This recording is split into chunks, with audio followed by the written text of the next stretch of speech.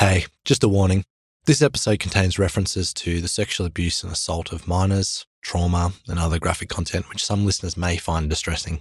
If you would like assistance, we'll list some support services available in Australia at the end and in the show notes. Welcome to Deeper Questions. Submerge in wonder, surface with hope. My name is Aaron Johnstone. Today we're asking the question, how do we find our voice? There was a classic Seinfeld stand-up joke where he mentioned how scared people are of public speaking, that we tend to fear it more than death itself. We'd rather be in the casket than giving the eulogy. I don't know how true that is. Psychologists seem to say around 25 to 40% of people have a real fear of public speaking, or glossophobia. Well, for today, we're going to do something a little bit different and chat to someone who has all kinds of insights and stories to tell. Someone who has an incredible voice and boldness in the public square. We have none other than the former Australian of the Year, Grace Tame, with us. Even to procure and groom an already isolated child, one has to subvert a number of steps, not just laws, but they have to manipulate people. It requires not only the will, but the preparation, the knowledge, the criminal intent to harm a child.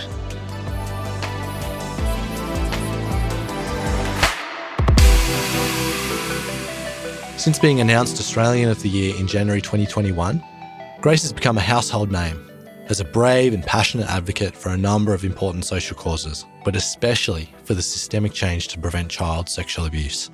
The Grace Tame Foundation works with government, not-for-profits, legal experts and educators to improve protections in legislation and to inform and educate people in our communities about sexual abuse and survivor issues.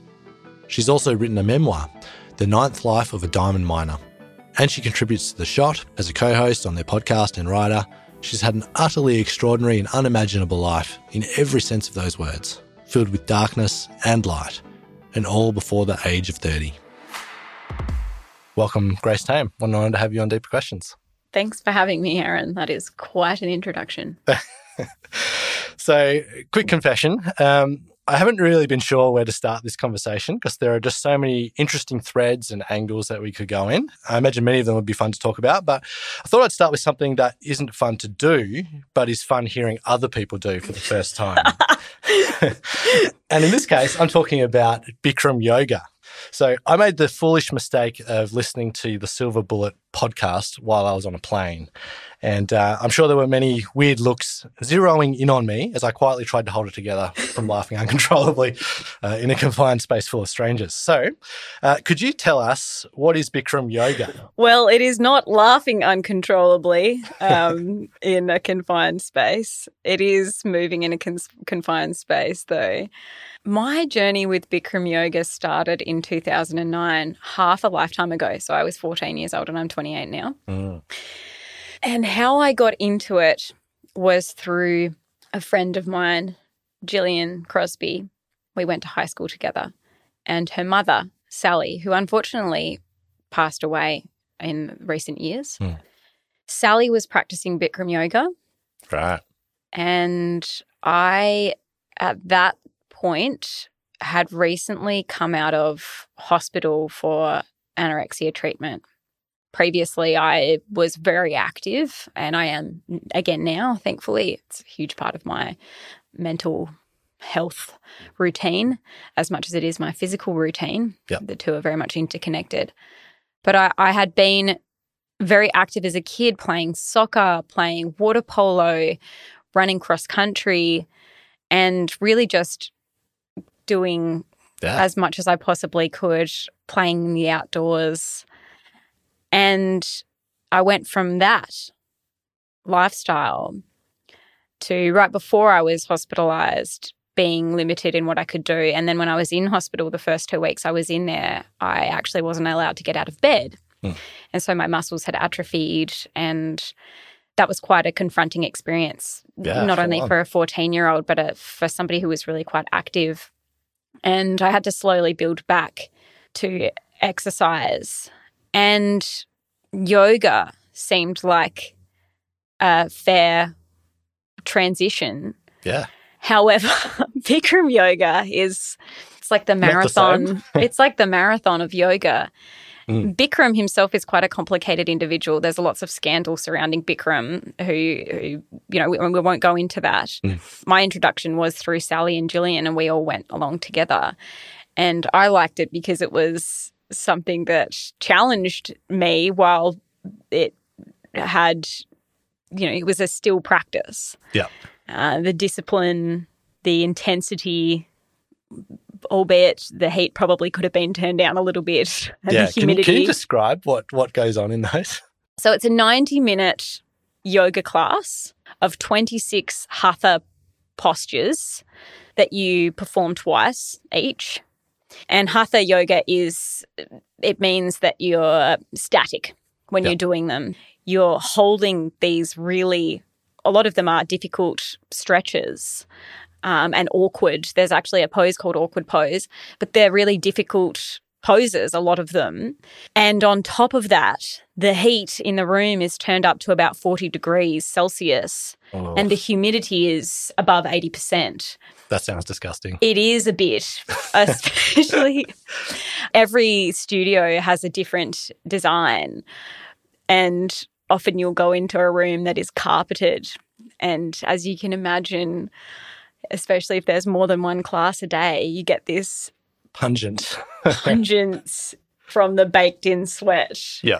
I heard it described as like 1,000 years of human sweat. It is, probably the equivalent of about 1,000 years of human sweat when you consider how many people are in there at a time.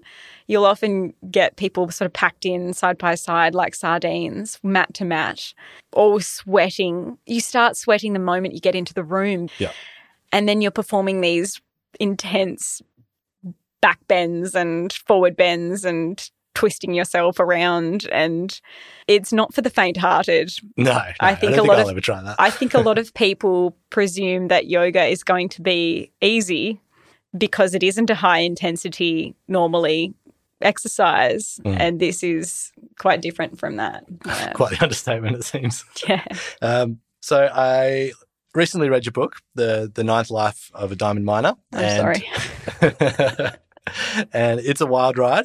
It's a wonderful read. And I got to say, after having read it, it now feels completely fitting that when I bumped into you by chance a few weeks ago, of course you were wearing, you were on your way back from an art shop to restock your supplies and wearing your Rolling Stone cactus tongue jumper.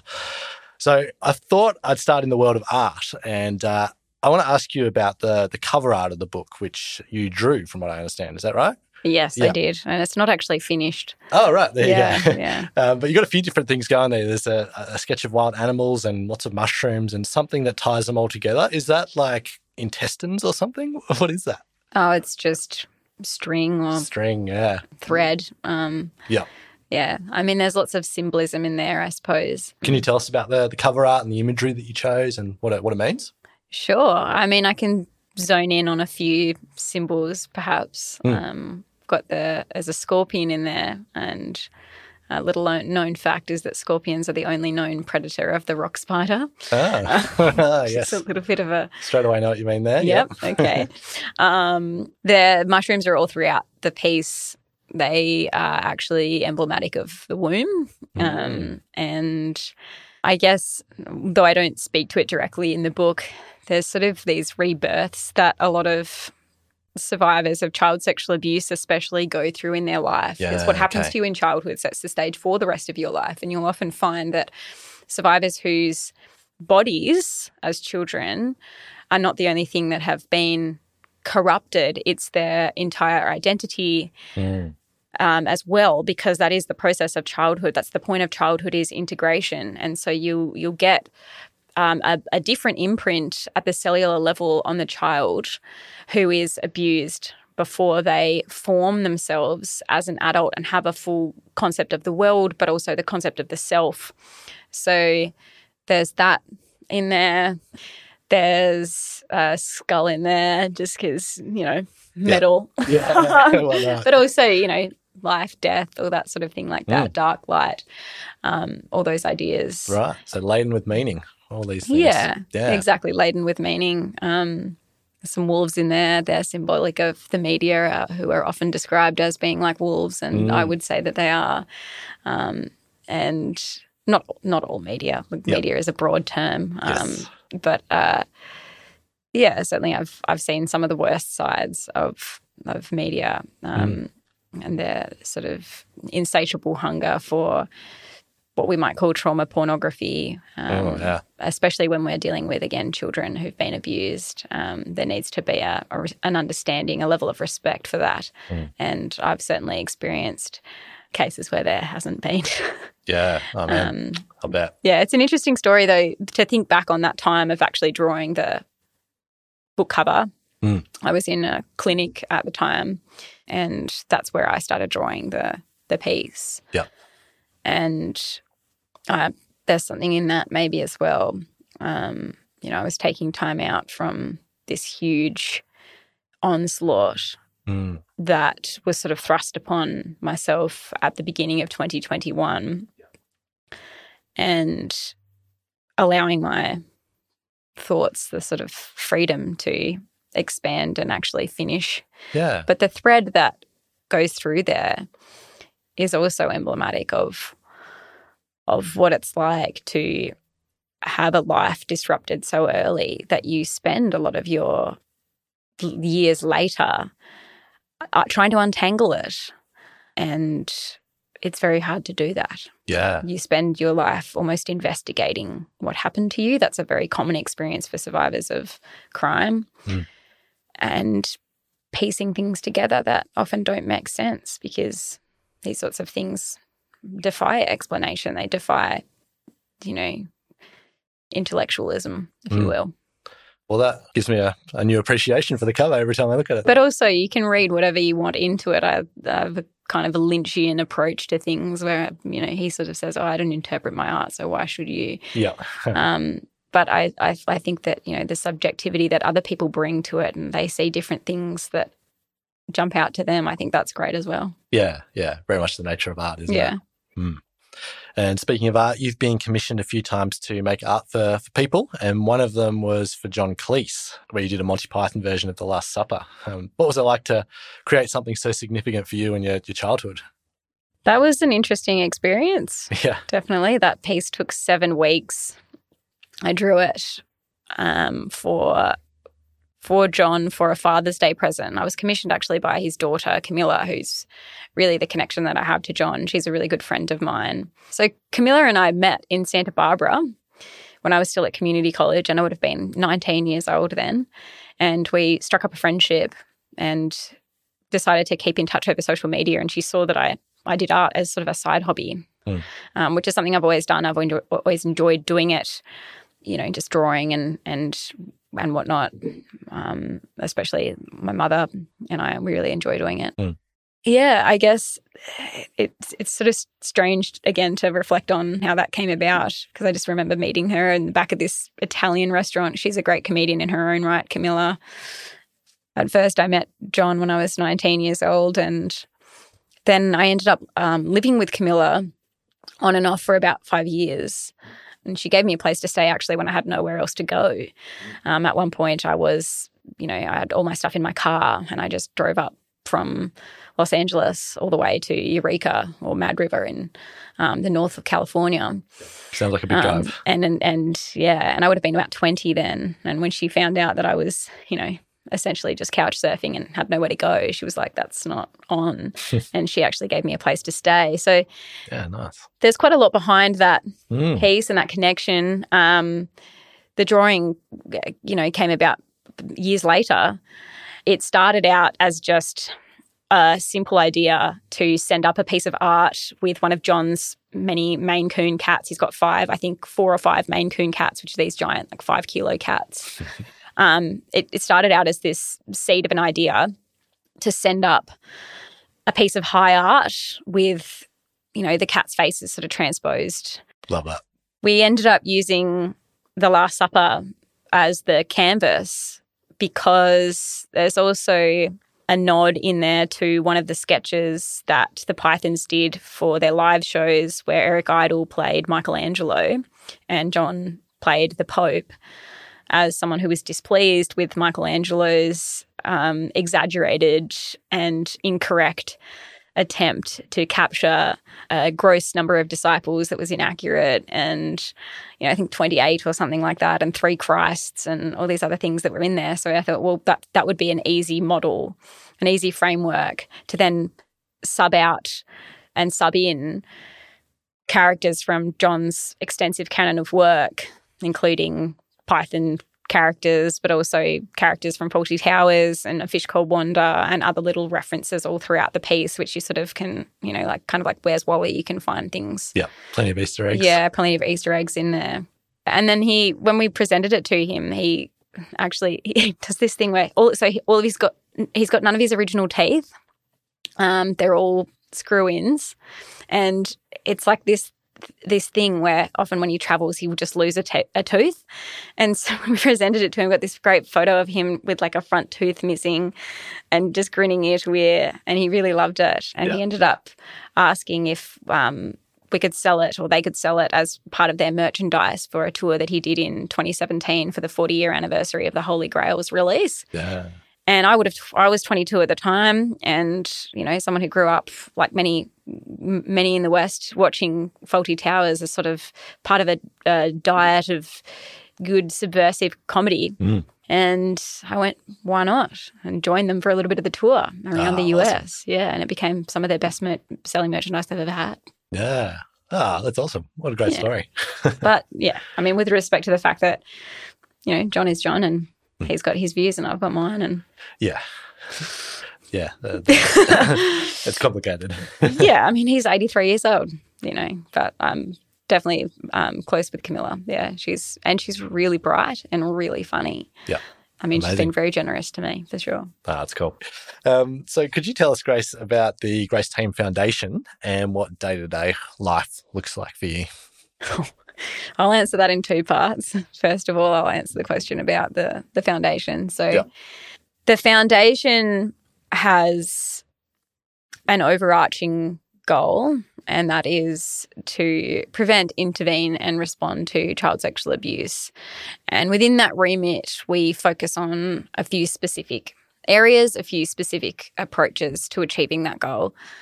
One of those is education and awareness raising, with a particular focus on grooming and the psychological manipulation that underpins the incidence of childhood sexual abuse, which we do see covered in the media.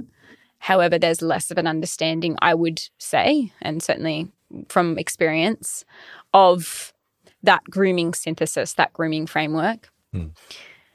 The other area of focus, or another area of focus that we have, is through structural reform.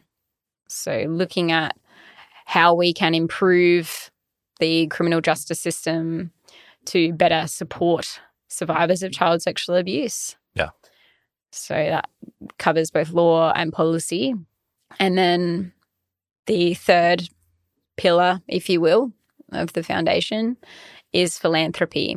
And we work closely with a law firm called Mark Lawyers, who are based in New South Wales. And we provide funding to support the legal work of survivors of childhood sexual abuse. Yeah, those are the 3 main areas of focus. Yeah. Okay. And so, what does a day look like for you? No 2 days look the same to me. I have a relatively consistent routine through running. Back on a training program now, building up to the Bruni Ultra Marathon in the first week of December. So I'm running about 50, 60 Ks a week at this stage, maybe working my way up to about 80, but probably don't need to go any further than that. But that's sort of my only consistent factor, and sleeping. It can look like meeting with survivors over Zoom, hearing their disclosures. That was something I did yesterday. Earlier today, before I came here, I was in a virtual roundtable with members of the Federal Attorney General's Department and other stakeholders in what we would call the sector around, if you want to use sexual violence as a broad term, it is a broad church, but that would probably be the best term to use, I suppose. Yeah, lots of different things. It might mean groups. flying interstate and giving a talk or engaging at a community event, that sort of thing, meeting with other stakeholders, planning law reform, campaign ideas. At the moment, we've just undertaken, in collaboration with Mark Lawyers, who I mentioned before, a pretty meaty law reform project. Other projects that we've had have been quite simple, relatively amendments to legislation. Might be, for example, the removal of a word from a criminal offence heading, such as the word relationship, which used to be in the heading of every jurisdiction's description or a criminal offence heading of persistent child sexual abuse is what it's called now. Yeah. That's a relatively simple piece of alternative legislation to draft. If you're going to campaign, you want to do the work beforehand. You want to go to the policy and decision makers, to governments, and have everything laid out very clearly.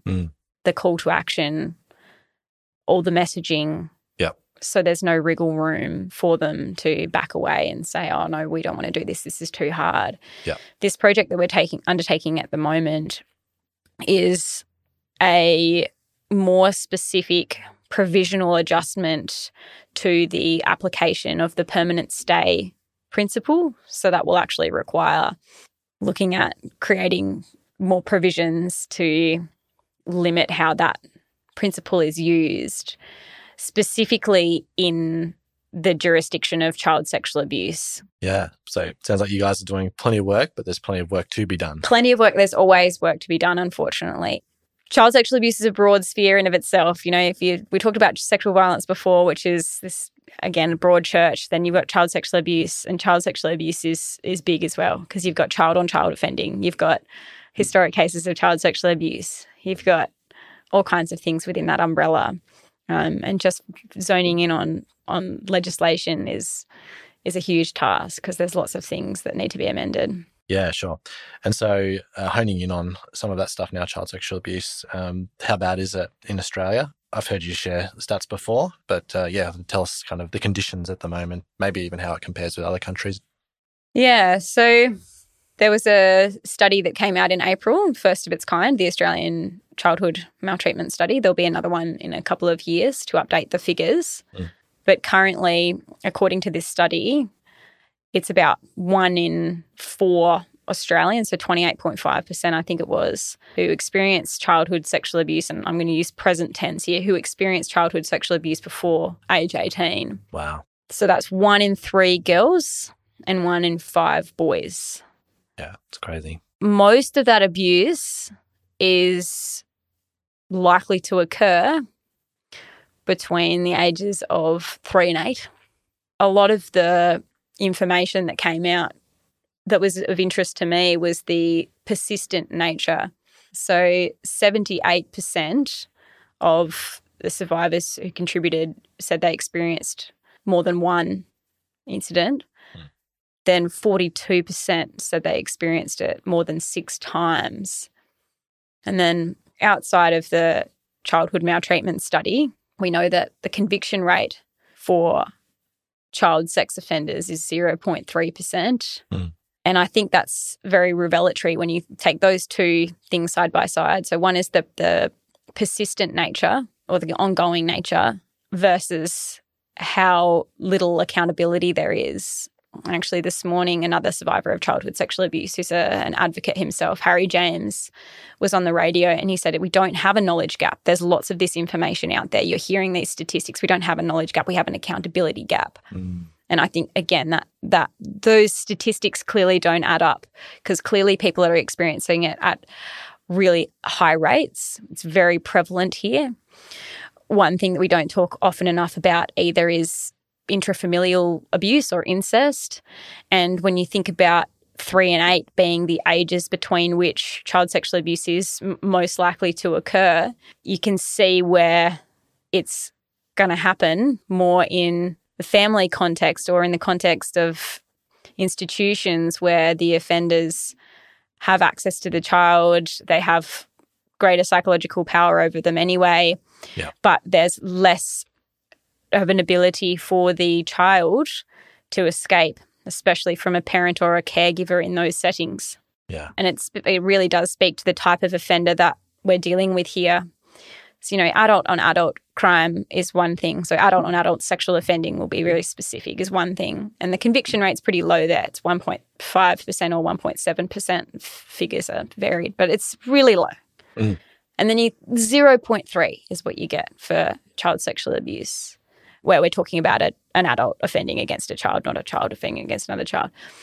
And to me, that speaks to, not just the high attrition rate, but really the type of offender, the cognitive miser, if you will, who even to procure and groom an already isolated child, one has to subvert a number of steps, not just laws, but also relationships. They have to manipulate people. It requires not only the will, but the preparation, the knowledge, the criminal intent to harm a child, let alone to actually execute that repeatedly and to maintain secrecy and conspiracy and to engage that child in those behaviours as well. It's pretty dark. It's very dark. It's very twisted. Yeah. One of the phrases that you use a number of times in your book is nothing is harmless in the hands of the harmful. That one's That's really correct. stuck with me. So let's talk about grooming. You recently shared with me that you've been collaborating with some academics to expand the literature and understanding of grooming in society. Could you share some of the work that you've been doing there and then maybe lay out for us the 6 stages of grooming? Grooming is a very complex synthesis of behaviours that encompass both psychological manipulation and physically observable behaviours. Recently, I was contacted by Dr. Elizabeth Gieglick, I should say, who co-authored a paper in 2016 with another psychologist by the name of Georgia M. Winters, who's also a doctor. I should call her Dr. Georgia M. Winters. And in that paper, they proposed a framework which summarises these behaviours in 6 main steps. With respect to the fact that every case of child sexual abuse is very individualised because of how perpetrators groom a child specific to their life, their network, their unmet needs, so on and so forth. However, this map is really transposable to almost every case of prolonged child sexual abuse, where there's a period of time before the contact offending actually begins, wherein through grooming, the offender will psychologically prepare the victim and also the network around the victim to accept abuse as a normal aspect of life. That's what really grooming is, if you were to sort of summarize it. It's the stealthy erosion of boundaries to prepare an environment for abuse. And it really is an ecosystem of abuse that we're talking about when we're talking about something like grooming and offending. It's an ecosystem of abuse that is needed to facilitate something so dark. Yeah. Because it needs to be introduced slowly in order for people to accept it for its shocking nature if it was otherwise introduced, immediately. And the 6 phases are targeting. So that's identifying a vulnerable individual, children by virtue of their age, and they're still developing psychology, still developing physicality, and social framework are all vulnerable. Yep. The second phase is gaining trust. So that's fostering a friendship of sorts, a connection with the child in order to create a false sense of security with them.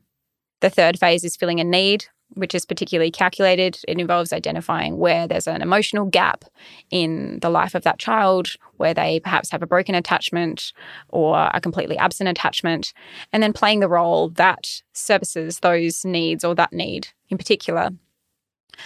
So, for example, with me, this offender had very closely watched me for an entire year as my teacher in grade 9. The year that I spoke about before, I was hospitalised for 6 weeks. I was absent from his class, which was a very small class. There were only about 8 or 9 of us in that class. I was absent from that class for about 6 weeks. Sorry, and he very closely watched me in that time, and I remember some comments that have stuck out to me since that would indicate somebody who was actually in the process of grooming during that time.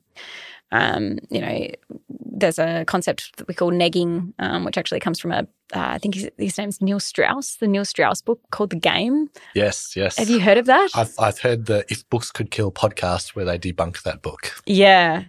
So negging is one of the techniques actually in that book, as well as active disinterest. And my first memory, and I wrote this in the book without knowing about Neil Strauss's book, the first time that I remember Mr. Bester was when he came and started speaking to my friend Gillian, who I mentioned before, at the end of year 8 when I was about to go into his class. I don't know if there's anything to that, but anyway, just something. And I would have been 13 at that time. That was the end of 2008. Yeah. And I've also since heard as well that I think there was a case at Geelong Grammar of an offender who would go into the school's database and actually find the children who were from broken homes, which is a terrible term, but they were from broken homes or they were from divorced families. And interestingly, we found that Mr. Bester had kept on his home computer, as was discovered by the police, a folder of girls that whose identities had to be pointed out by another teacher at the school. But this folder of girls that he had on his computer, most of them, according to this teacher, who I've since spoken to about this, were from the boarding house or similar to me, their support network, not close by. So that's the filling a need is really calculated. Yeah, there's something in that. Again, that's particularly indicative of the fact that this is not a crime of impulse or a crime of opportunity. There's a level of care and consideration in the process, not care and consideration for the child, but to undertake that process. There's a lot of thought that goes into that. Yeah. The 4th phase is isolating. And this sort of happens, again, concurrently throughout. There's this sort of gradual pushing away of the child's other friends, family, and just network in general, especially those that could be a positive influence and ask any questions. So that 4th phase of isolation is really driving deliberate wedges between the children or child who's being abused and anyone who could stop or help them escape the abuse. Yeah, it's scary. Yeah. The 5th phase is the sexualizing. And again, this is happening throughout. It's the gradual exposure of sexual content so as to normalize it. It could just be comments, or it could be as blatant, as brazen as, in my case, I was made to watch films that glorified age differences between characters, and there were sexual relationships between those characters. So The Graduate, which is a well-known film, and Mr. Bester was always playing The Sound of Silence in his office, the soundtrack to The Graduate. And there was another film that was really on the nose. It was called The Primer for Miss Jean Brodie, and that was set in a school, and it featured, an older male teacher and a young student who there was sexual misconduct in that. Yeah. And the last line of that film is, "Give me a girl at an impressionable age and she is mine for life." Yeah. I was also made to watch a film called Lost and Delirious, which is set in a school. It's about 3 private school girls who are friends, and they're trying to find love in the absence of strong conditional parental support. And, it was pretty sinister. It was pretty bleak. Yeah. And banal a lot of the time. Yeah, I was indeed groomed to think that this person cared about me. But, when I consider most of the offending took place on a carpet, not unlike the carpet just there, and that this person was also willing to just use children to satisfy his needs. It's pretty low. It's almost as low as you can get, if not as low as you can get. Absolutely. And the sixth phase is the maintaining control, and that's done very carefully by striking a balance between causing harm and then also providing relief from that harm. And that's to trap the victim very much in a state of cognitive dissonance, which is really hard to break free from, even in adulthood, because the offender will at least present as being someone who has a capability of kindness, or, who can take away the pain, and it's really interesting that what we need to sort of understand about grooming is that, children will be drawn to the attachment at the emotional level, but they will often find the sexual contact very confusing, to say the least. And because children are still in the process of having their neural architecture actually fully formed, they lack the ability to even understand this distinction, let alone express it. And so children will think that these things are interchangeable, that emotional connection and the sexual gratification, and they'll actually learn that fawning and people pleasing is what saves them, and what minimises the pain that is inevitable in these circumstances that are dictated entirely by an adult person who has so many power advantages over them. Yeah. And knowing that, trying to understand that is what children will be drawn to, is really crucial, making that distinction. Yeah. Yeah. Well, thanks for sharing all that personal stuff as well. Just as you say, those 6 steps, like I can just feel how disorienting and discombobulating that whole situation would be. It is. It's a really disorienting experience. I mean, especially because it happens over a long period of time, and it's like pieces of your soul are fragmented and stored away in all of these different places. And then you have to, in the years after, while you're traumatized as well, try to recover those parts of yourself and put them back together in a kind of haphazard way. Yeah. And there's always going to be question marks. There's always going to be that doubt. There's going to be that, was that this or was it that?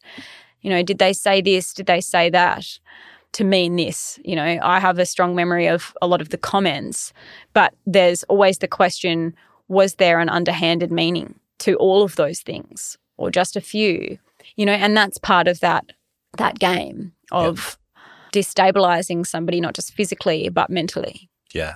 Through those 6 phases, the targeting, the gaining trust, the feeling a need, the isolating, the sexualizing, and then the maintaining control over them.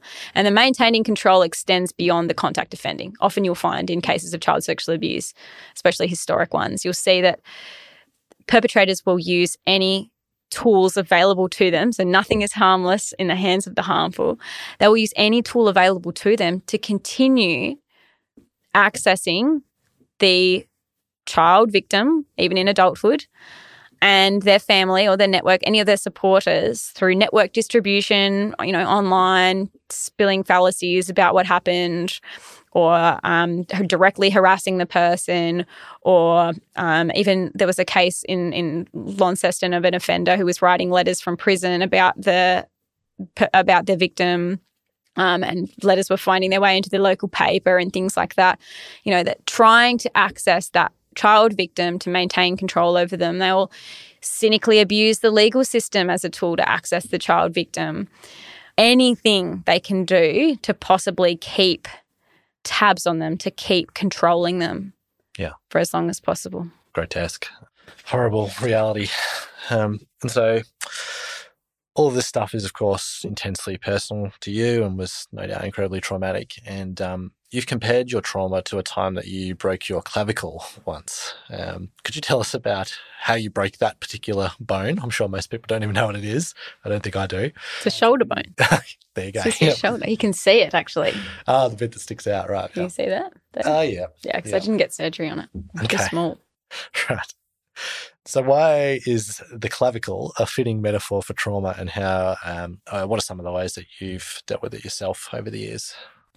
It's interesting because it's all sort of intertwined, which again is very emblematic of child sexual abuse.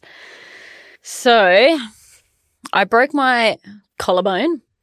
That might be a more familiar term for people listening. I broke my collarbone on the 1st of February 2022. So it was a pretty heightened time. If anybody else remembers, I did frown at Scott Morrison only 5 or 6 days before that. And then I came off my bike riding back from Opossum Bay along the South Arm Highway, and took a very sharp dogleg turn on a very hot day over some gravel, going about 40 plus k's an hour, because I was also going down a hill, and I'm a bit of a speed demon. I like to go fast. And you know, when time just expands under the force of adrenaline, I knew that I was going to fall off the bike before. It was slow motion. Yeah, the longest few seconds you've experienced. Anyway, I fell off the bike, broke my shoulder. I was actually riding as an alternative to running, because in May of 2021, I fractured my pelvis in 2 places from stress, from overloading. Also, I have a history of anorexia and amenorrhea from not menstruating. That's what that is, amenorrhea. And so I've got low bone density. So I'd fractured my pelvis in 2 places in the middle of 2021 when running was my real outlet for stress, which was great. Didn't need that in the middle of 2021. And then got healed, I thought, towards the end of that year, and started running again and upped my volume way too quickly. Was running, 80 Ks a week all of a sudden again, and then fractured my foot. So I was in a moon boot. I know. And then I thought, well, okay, I'll ride a bike then. And that didn't end well. So bad things come in threes, I suppose. And I fully snapped my collarbone. Mm-hmm. Yeah. But it did make me think a lot about child sexual abuse and how there's a similarity between the two. First of all, for the reason that unlike other bones in the body, you can't isolate the shoulder. Sort of connected to everything else. And like I said before, what happens to you in childhood sets the stage for the rest of your life. You know, if you're abused in childhood, it's not actually just your physical body. I mean, not for anyone, it's not just their physical body that is abused. It's a very all-encompassing trauma to be sexually abused. It's very invasive. Whether you're a man who's penetrated or a woman who's penetrated in any form, who's invaded physically, it is a whole experience of violence. You're violated in every sense.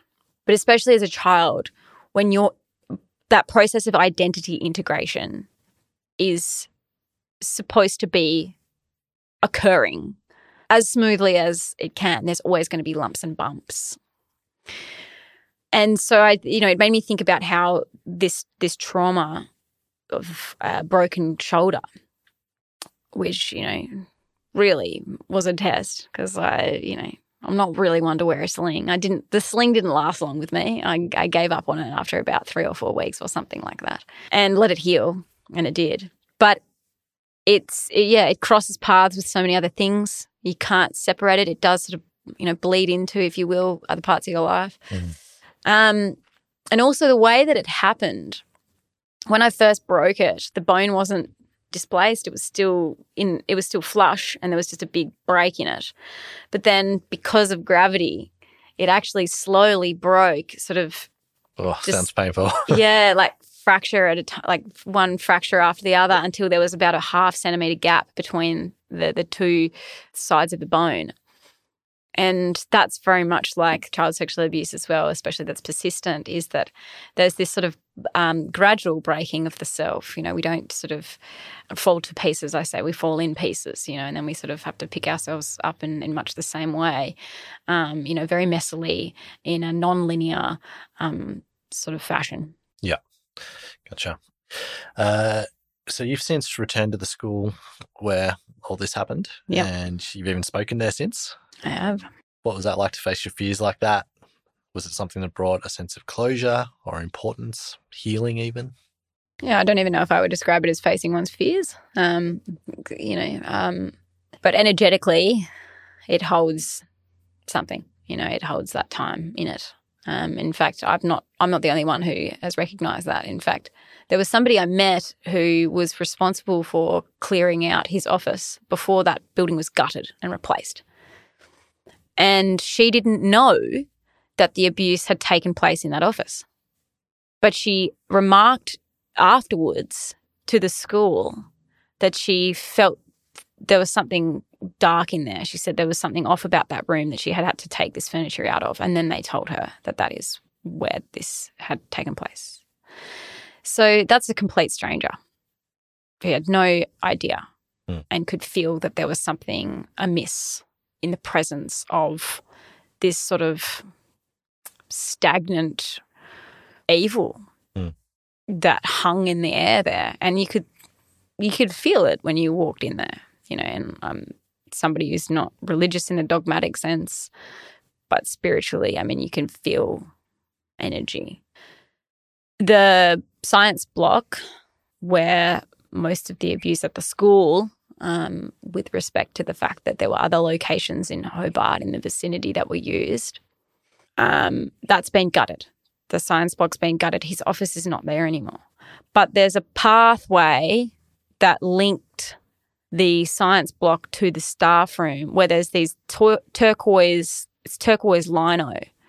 And just walking on that, I could see, I had this sort of out-of-body experience of seeing my younger 15-year-old self running in slow motion. Like I just had this vivid recall of me running, you know, one weekend, I think, just up and down there, and him watching me, you know, probably smiling, you know. And I actually went back and parked my car outside of the school recently, and I walked it's an exact mile. I walked the exact mile from the school to the West Hobart home, where I would sometimes walk. He had access to this, Mr. Bester had access to this home in West Hobart in about October, but the spring of 2010. It was unoccupied. So I walked there. So I'd been asked to reflect on some news coverage that I'd experienced by a certain outlet. And I couldn't even make it to the house before I started crying. Yeah. But I did. I made it to the house, and I got there, and I was very struck by how at once familiar it was and unfamiliar it was. You know, it was much smaller than I imagined, you know, and not that I was much smaller than I am now. I'm still quite a small person. But I remember it being much bigger. It's not. It was this small, run-down house, this red brick house. And again, those very distinct memories, which I have no problem recalling, and they're often at the forefront of my mind for the work that I do, they were very, very directly hovering. And the neighbour was mowing his lawn and saw me, and I just sort of said, "Oh, do you know the person who lives in the house?" Because I was wondering if, you know, there was somebody else who occupied it now, or the person who I had met who occupied the house and handed it over to Bester's care, you know, for the time that he was away, was still the same owner. And the neighbours said, "Oh, you know, he's unfortunately passed away. Did you know him?" And I just started to cry. I couldn't help. And I said, "Look, I only met him very briefly. You know, that was a long time ago." And he said, "Are you Grace?" And I said, "Yeah." And he said, "Thank you. Thank you." And he offered me a glass of water. Yeah. And I said, "Oh, no, I'm okay, thank you." And then I stood on the steps outside and then sat down like I used to sit, and it was very profound in that, you know, I thought to myself afterwards, like, that's all kids want really, is to be able to write their own terms. You know, because he didn't turn up. There was no silver car in the driveway that came, you know, and we didn't watch any movies or do anything else. Yeah. And he actually, in the end, used to often after those times drop me off at Bikram yoga And to make me look like I had been to Bikram yoga, he would put me in the shower with him in that house. But none of that happened, and I just wished the neighbour well and I walked away. Yeah. Well, I've got one more question around this stuff, and then we change gears pretty significantly. Yeah, fuck that. It's fucking dark, isn't it? Yeah. Like, for all the narratives that have been spun about that time, it's that sort of stuff where I just wish I could take some of those journalists and just take them there and just put them in front of places like that and go, imagine if that was you as a kid. Yeah. There's nothing glamorous about that. No. And sometimes, you wish that there was because it might have made it a bit easier. Yeah. Yeah, I'm sure. If people had any idea what was going on. So, yeah, the final question I had just in relation to that. So, yeah, obviously for you, a key moment was when you disclosed, and I guess a lot of the trajectory changed significantly at that point.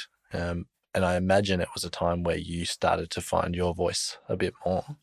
How have you kind of gone looking back in knowing who you are and the journey that you've been on? Like, how do you think that you found the courage and found your voice? It's a curly question, only because there's not a static answer. Yeah, the voice, as with the person, is constantly evolving. I mean, it's interesting to think about because I think there's perhaps I don't know what it's like from the point of view of the public, but the journey, very much like healing from trauma, has been very messy. And, finding one's voice when, you're abused as a child, it's going to take trial and error. You're going to maybe find your voice, and then your voice will change as you age, and your opinions will change, your perspective will expand, one would hope, as your mind is kept open to different things and you learn more about these things. And time and age are very confronting forces when you've been abused as a child, because some of those experiences you can only properly appreciate through the lens of adulthood. Yeah. There's a line from a German film, Wings of Desire, als das Kind war, wusste es nicht, dass es Kind war, which means, when the child was a child, didn't know it was a child. And that's like the definition of innocence, right? And I always say, like, the older I get, the younger I was. So there's more and more distance between the child, me, and me as an adult. Most kids are taller than me, who are that age, but they're young, and their youth is just transcends everything. Whether they're really tall or very smart, they still have a youth. And I don't mean that to say we need to fetishize innocence, because that's part of the problem with child sexual abuse. But there's a youth is its own thing. Being like childhood is its own thing. Yeah. Yeah, it's very distinct, I think. Yeah. Yeah, absolutely. Children are going to do dumb things. That's part of finding one's own feet, writing one's own rites of passage. They're going to experiment. They're going to piss you off if you're a parent or somebody who loves them. But the idea is that they experience those things as much as possible on their own terms, and that adults and everyone around them is supposed to be there as a guide, but not as an invader. Yeah.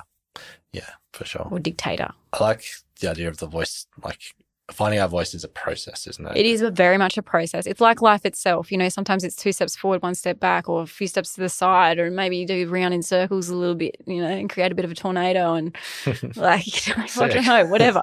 I don't know how many metaphors I can throw in there, but yeah, finding your voice is really difficult, and it involves different forms of expression too. Some people, because of their trauma, don't actually want to speak, and that is fine. The whole point is restoring agency to the person who's lost that agency, and that can look like whatever the person wants it to look like. That can look like not speaking about it. It could look like communicating through art. It could look like communicating through some other medium entirely.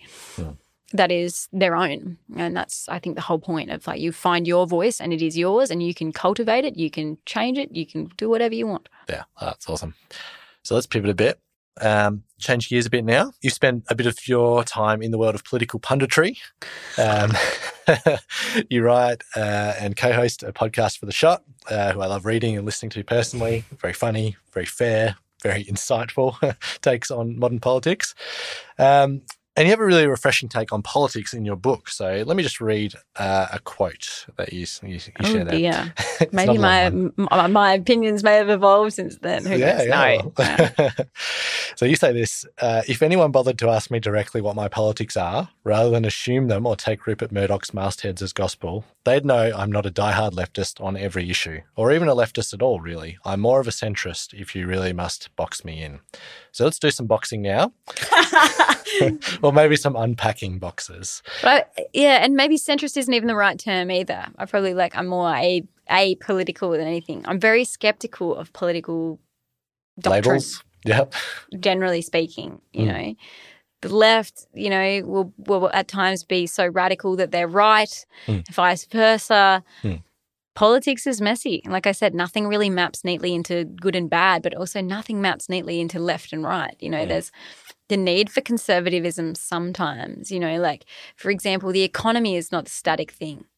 And at certain times, you're going to need to have a conservative approach, and at other times, you're going to need to have a progressive approach to just the economy. Yeah. That's just one thing. There's fiscal politics. Yeah. Then there's other things. Maybe socially, I'd probably be arguably more progressive and more left-leaning, if you want to put it that way. Yeah. But that's also just being, I think, realistic that times change and they move with cultures. They move with not just the body politic. The body politic is a product of what we demand as a society. And you just have to be realistic that things are going to change. And, you can resist that if you want, but it'll cause more pain for you, And I think it's good to have a healthy democracy and see where things need to perhaps move at a less fast pace, because some change isn't always good. Change for the sake of change isn't necessarily a good thing. But, having that balance of push and pull is fundamental to life. Yeah. It's important to take each issue on its merits. Yeah, so maybe centrism is not the right term, but like being apolitical, realising, like there are errors in socialism. There are, I've been called a communist before. I'm not a communist. There's like things like that. But like there are errors in all of these different political ideologies, and I'm not an ideologue. There's errors in all of those different approaches. If you are hard one way or hard the other, that is, I think, dangerous, because you need to be able to negotiate. You need to be able to work with everybody.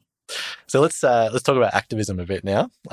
Clearly, you've been a massive inspiration to many in the way that you've boldly advocated not only for yourself but for other survivors and victims of abuse. You're also a voice for many other issues like autism and asylum seekers and women's rights and many other things. Sure. Yeah, maybe I'm totally wrong about that. But do you have advice for people that want to make a difference in their community? But also how it can support others and minority groups, particularly when we don't have the same lived experience? I don't think that you need lived experience to be able to have compassion. I think all you need is a willingness to understand and a willingness to learn. Maybe if you can't understand, you can at least have that willingness to connect and hear and support. And support can look like anything. I often say that no contribution is too small, because when you add up all of the different individual contributions, they will make a large collective force. Yeah. And everything happens as a result of community. That's how we have to think about everything. Unfortunately, especially in Western culture and sort of this modern global culture that we have in the West, at least, I can't speak to really outside of that point of reference, I suppose. I mean, I've been to Europe and it's very, it's European. But there's this sort of toxic individualism where we have disintegrated in many ways the community unit, not in all respects. In some places it's stronger. But there's this sort of toxic individualism that's very much, I think, amplified by social media. That can also, beyond creating an illusion that we are disconnected from people, it can create more anxiety around how do I relate to this person? How can I help them? And I think we often measure things using the wrong metrics, and we're looking for bigger, greater, when really you can use whatever skills you have personally and transform them into a vehicle for change. Say, for example, if you are a long-distance runner, you can get sponsored to raise money for a certain cause or participate in an event that in its entirety is supporting a particular cause, that sort of thing. If you're an artist, you can, sell work or paint about a certain issue, use it as a direct tool of communication to highlight a social issue or a political issue or both, human issue. Yeah. There's lots of different ways that you can do something that's both within your comfort zone, that helps you reach out of that comfort zone and connect with something beyond your individual experience. Yeah. Yeah, it's great. Yeah, we all have a part we can play and different passions and people, networks available to us. That's right. You grew up with a mix of religious and skeptical people around you. Yeah, maybe. Sure. You say in your book that you're definitely spiritual but not religious. Would it be fair to say that you're an agnostic, or how would you kind of go about thinking about spirituality? I don't know. I really don't like labels. I just have an open mind, and yeah, I think for me, maybe I'm a bit of a pantheist. Okay. In that, nature is my church. I think there's an inherent religiosity, inherent spirituality to all of us who just are existing in this world, and all the energetic matter that is around. And when you for example, that's just metaphysics though, isn't it? If you're in a room all together and you're having a great time and you're all listening to a great song and you all like it, and I'm not talking about Hillsong now, I'm talking about, maybe if you go to a good concert, and it might be a metal concert or a punk concert or something like that, and you're all having a great time headbanging, you're going to feel, maybe that's not your cup of tea, maybe you like something a little slower, I don't know. But the point is, if you're all in an arena, and I mean, like the great example is if you're at a sports game or something like that. Like I was very privileged to be able to go to one of the Matildas games, and you could just feel it when you descended the stairs into the stadium. There's just all this like connective energy, just like buzzing, literally buzzing. That's what it is. People's cells are just ready to. They're open and they're ready for a good time. Get among it. That's it. I don't know. You don't need to create anything more complicated or deep than that. I think it's deep in of itself. It speaks volumes. Yeah. Okay. And I imagine with all your experiences, you'd have a pretty complicated relationship with Christianity. Oh, look, my step-grandmother, she's a Lutheran. She came out from Romania after the Second World War. They were actually in an internment camp, her and her older brother who passed away in recent years, Jerry. She's a practicing Christian. She sings in the church choir. She attends church regularly. I have been to church with her. I went to an Anglican high school. I have friends who are Christian, if we're just talking about Christianity. Yeah, I mean, I think you've got to treat people on a case-by-case basis, and I think that goes for everything, though. And I think we do tend to have blanket views on things. Yeah. And we want to put everything into an adversarial binary framework in life, and that's very much a way of thinking or a way of mapping things out that is proliferated, especially by our media, which sort of seeps into our subconscious mind. And the truth is that everyone's going to have their own subjective experience of something. So that's why I find any kind of static framework around something that's, whether it's a sort of a faith in the organized sense, it's counter to the idea of faith itself, because you should be able to have limitless possibility and not sort of a doctrine. Sure. But that's just my take, and I appreciate that people are going to have different takes.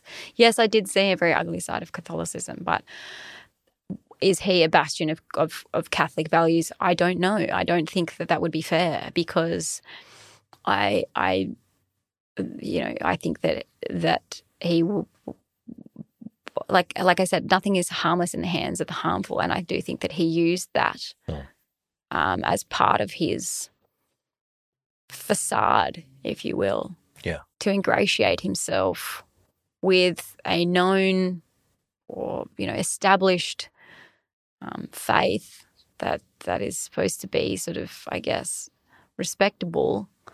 I mean, that was advantageous to him, and so I question that. I wouldn't hold him up as an exponent of that, as an example. Yeah. Oh, thanks for sharing that. The last thing I wanted to touch on is how important running is to you. Yes. So you talk about it as having a transcendent quality to it. I think you said that even at the start of when we were chatting. So could you tell us about the spiritual connection that you have with running personally? Oof. It's very hard to distill. One almost needs to go on a long run to feel it. What are you doing after you? How much going? At what point does it stop hurting? With pain, there is pleasure. There's a great saying. It's make friends with pain and you'll never be alone. Yeah, I one of the many reasons that I enjoy running and endurance running, long distance running, is because it replicates life. I mean, especially on a trail that will traverse varied terrain. You can't control the conditions, but you can control to the best of your ability how you respond to those conditions, where you put your feet, how fast you go, and so forth. So I think, if you're going to suffer in life, you may as well, as much as possible, suffer on one's own terms, right? No. There's a very meditative aspect to it. When you get into the 6th or 7th K of a long run that might go over 30 kilometers, you find yourself absorbed into this other state.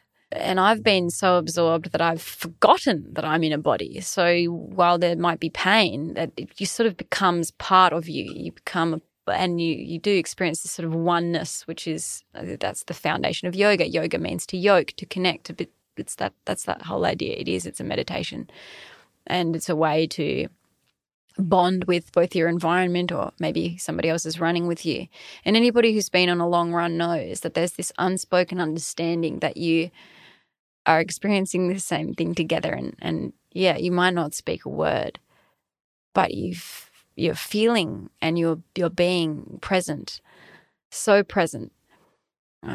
It's hard to become more present than that, And I don't run with music often. Sometimes I do, but I'll often run most of the time without music, and I might listen to some songs afterwards or something like that. But I love running alone and in nature.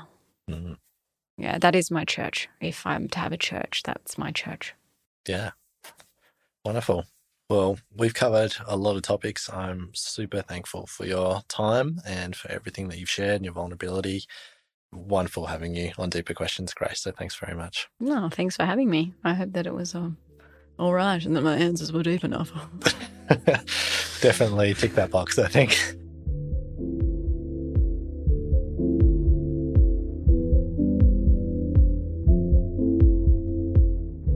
Well, Deeper Questions episodes won't come much heavier than that. I suspect as a listener, you're probably feeling a mix of emotions right now, and rightfully so. The stats Grace shared are unnerving. Stories like hers could fill countless bookshops, and yet often aren't reported, much less brought to trial. Perpetrators who can successfully game the system, gaslight the victims and gain the trust of those around them via deception. It's disgusting. It's insidious and evil. And personally, this one was sitting in my stomach for a few days. The extent to which all kinds of people experience all kinds of sickening, unjust and grim realities like Grace did.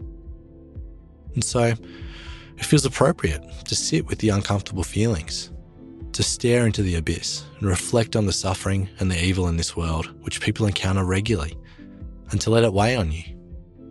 I remember having a similar feeling when I went and saw Spotlight at the cinemas and saw the scale of evil being committed by the church. I've never vomited while watching a movie, but this one had me pretty close. It's just soul-destroying stuff, and a forceful showing of the pervasive power of evil to infiltrate any and every institution and community. It's all the more shameful that these places meant to protect and grow what is good and innocent, places meant to be sources of light, that they allowed these things to continue in the darkness in the way that they did. And for what it's worth, I'm deeply sorry if you or anyone you know has been impacted.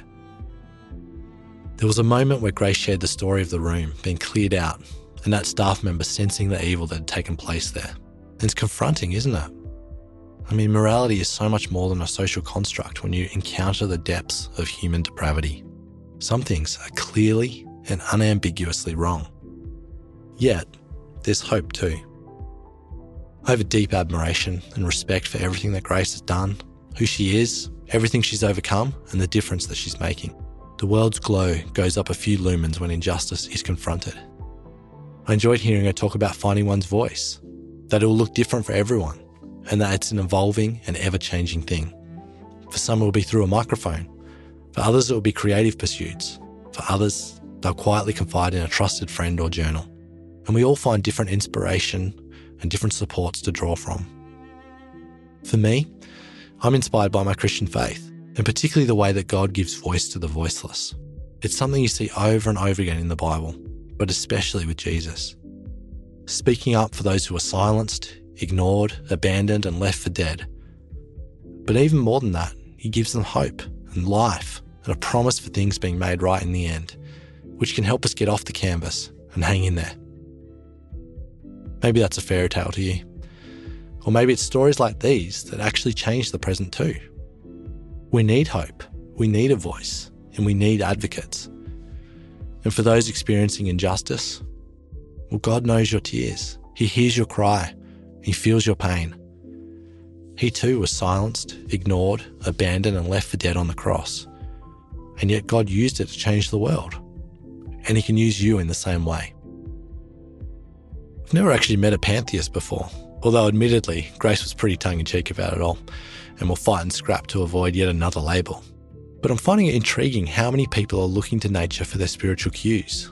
We've done a bunch of episodes on this stuff, so feel free to go through our back catalogue if you want to explore that more. I also love the freedom that Grace finds specifically in running. I know plenty of other types who find it to be a similar outlet and cathartic experience. It's such a great metaphor for the volatility of life. And similarly, the Bible uses that language to talk about finishing well, to have run the race, to claim the prize, and to take up the training now. So I want to close with that image and ask if you're putting in the work to finish well. To ask if you have the advocates and the spiritual garment and resources to draw upon when your time of need comes. It's great to be able to find our voice, but it's also great to be able to lean on the voice of a trusted friend in those times. Personally, I think true Christianity without the facade can give you what you need, especially amongst the volatility of life. There is real darkness out there, but there's also light.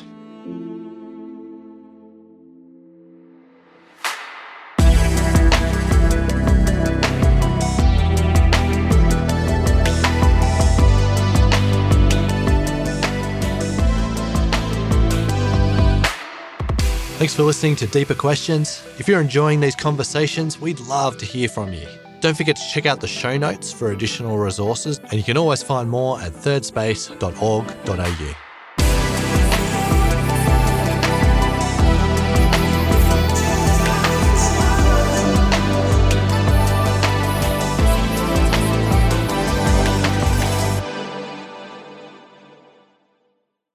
If this episode has brought up some personal experiences for you that you'd like assistance with, you can call the 1-800-RESPECT National Helpline on 1-800-737-732 or Bravehearts on 1-800-272-831. There'll also be some additional services in the show notes.